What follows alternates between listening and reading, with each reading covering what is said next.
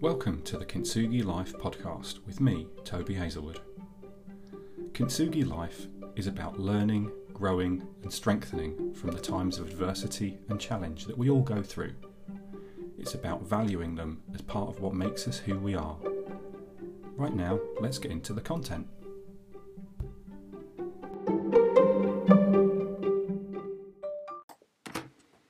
Hi, and welcome to this episode of the Kintsugi Life podcast with me, Toby Hazelwood.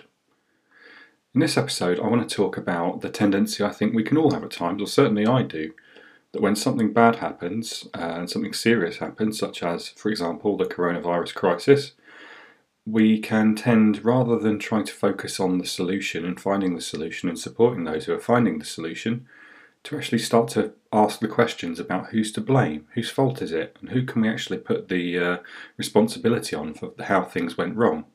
So we're focusing, instead of the solving the issue, about finding fault and apportioning blame. I have an innate tendency when things go wrong to want to know why, and to apportion responsibility. Sometimes it's helpful, at other times less so. In my work and my personal ventures, I analyse problems, failures and disappointments so I can learn what went wrong and avoid the same happening in future. When I'm trying to apportion blame for a minor household mishap amongst my family, that's yet less useful. Consider a recent example. I was putting away some groceries in a kitchen cupboard after a hard-fought, socially distanced trip to the supermarket. As I reached into the cupboard, I knocked a jar of pasta sauce that was tenuously balanced on the edge of the shelf.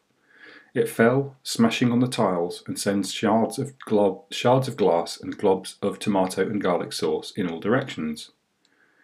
My immediate instinct, aside from cursing loudly, was to question who'd placed the jar at the edge of the highest shelf in the first place. Who knows what I hoped to achieve through my inquiry, other than to be able to blame someone else for my clumsiness?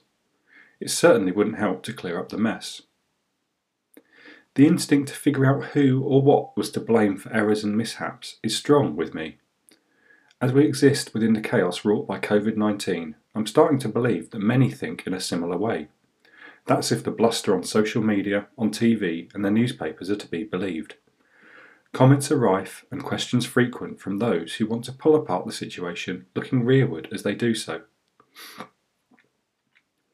I get that we're all struggling with the uncertainty right now. We all want to know how life will play out. We want to believe that we and those we love, and everyone else for that matter, will be fine. Our governments and our leaders are doing their best to make that happen with varying degrees of success. I doubt any of them feel they're handling things perfectly, but I for one feel blessed for how the UK government are responding and for the measures they're putting in place. It doesn't mean that everything the government's done I endorse, under COVID-19 or previously. I'm still smarting about Brexit, for example, but I firmly believe that we all need to accept just a little more readily that we're all reacting and doing the best we can to adapt to the situation, our governments included. We're all in this together. For all the positive steps of progress that are made each day, providing financial assistance to citizens and businesses one day, building temporary 4,000-bed hospitals the next, nothing seems to appease the complaining masses. The focus is instead upon trying to figure out who's to blame, to dissect each past decision and then hold others accountable for why their judgment may not have been perfect. We ask, what decisions could have been taken quicker and who should have made them? Why didn't we prepare better for this? Who's responsible? What will be done to hold them to account? I understand the desires to answer these questions, but will they really help change where we are right now? Will they even change anything in future? The answer, it seems to me, is only if we're willing to do something with what we find out, to learn and prepare for the future. To learn and prepare is good. To just blame and vilify for the sake of it is bad, and I don't think it's helpful. Based on the past, I don't know how high our hopes should be of learning and implementing the lessons. I watched a TED Talk given by Bill Gates in 2015, in which he warned of the dangers of exactly what we're facing today. There's the movie Contagion, which is based on recent past epidemics such as SARS, MERS and Ebola, and it portrays a rapidly spreading global pandemic. It seems remarkably prescient now, should you have the stomach to watch it. We have a startling tendency as humans to live but not to learn, and we often seek to blame. Working in the IT industry, I'm familiar with the process of root cause analysis. When things go wrong, there's merit in having a full drains-up review to understand why, and to identify learning points that might prevent similar events in future. Tools like lessons learned reviews and retrospectives are part of a project manager's toolkit for continuous learning and improvement. What's important when using such methods is to conduct them at the right point in the proceedings. There's little to be gained in diverting the attention of technical specialists towards figuring out why a problem has happened, when they're still in the middle of trying to solve it.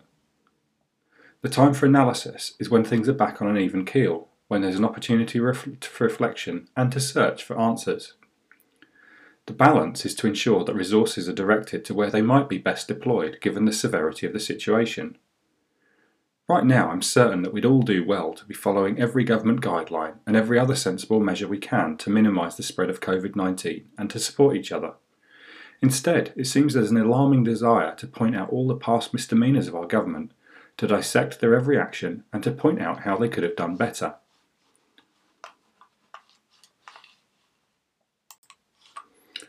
I happened to listen to a podcast this morning featuring an enlightening and interesting discussion between Peter Attia and Michael Osterholm discussing the COVID-19 crisis.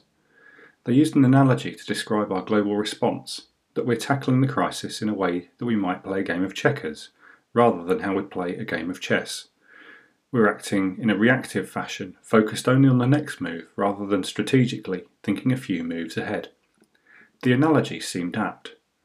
As much as any of us might want to believe we could plan many steps ahead, I don't see that's possible as yet. We don't yet know for certain that those who've had the virus and recovered will be immune to catching it again. We don't yet know what the knock-on effects will be if National Health Services are completely overwhelmed by critical cases. We don't know if current lockdown measures here in the UK or anywhere else in the world will be effective in limiting the spread, as they were able to achieve with total lockdown in Wuhan province, China. We also don't know what happens when lockdown measures are released. I won't even start with the unknowns associated with testing and the development of vaccines. Speculating upon each of these may feel useful to us and help to tame some of our mental discomfort. Realistically though, we know it won't actually help any more than trying to figure out what went wrong and attribute fault for what is happening. Apportioning blame may help us to feel good temporarily, but any effects are artificial and short-lived. If I knew who'd put that jar of pasta sauce so precariously on the shelf, then I might have felt less embarrassed or responsible for its smashing when it fell. The mess was still there to clear up though, regardless. The damage had already been done. It wouldn't have changed the realities of the situation. At some point in the future, there'll come a time when we can and should review what's happened both individually as nations and globally as we look back on COVID-19. The findings of such analysis might help to ensure that such things don't happen again in the future, or perhaps, more appropriately, will allow us to better prepare for when things inevitably happen again. What I'm certain of is that the time for such analysis is definitely not right now.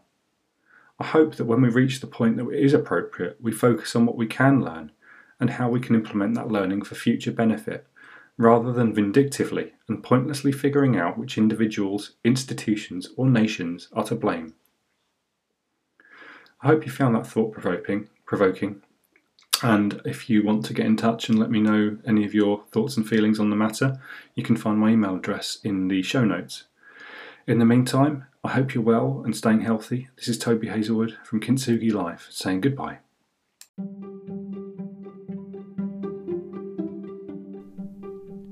You've been listening to the Kintsugi Life podcast with me, Toby Hazelwood. You can email me on toby@tobyhazelwood.com. I'd love to hear your feedback. I'd love for you to leave me a positive review if you feel I'm worthy of one, and I'd also love for you to share this with anyone else who you think might benefit from the content. Until next time, this is Toby Hazelwood saying goodbye.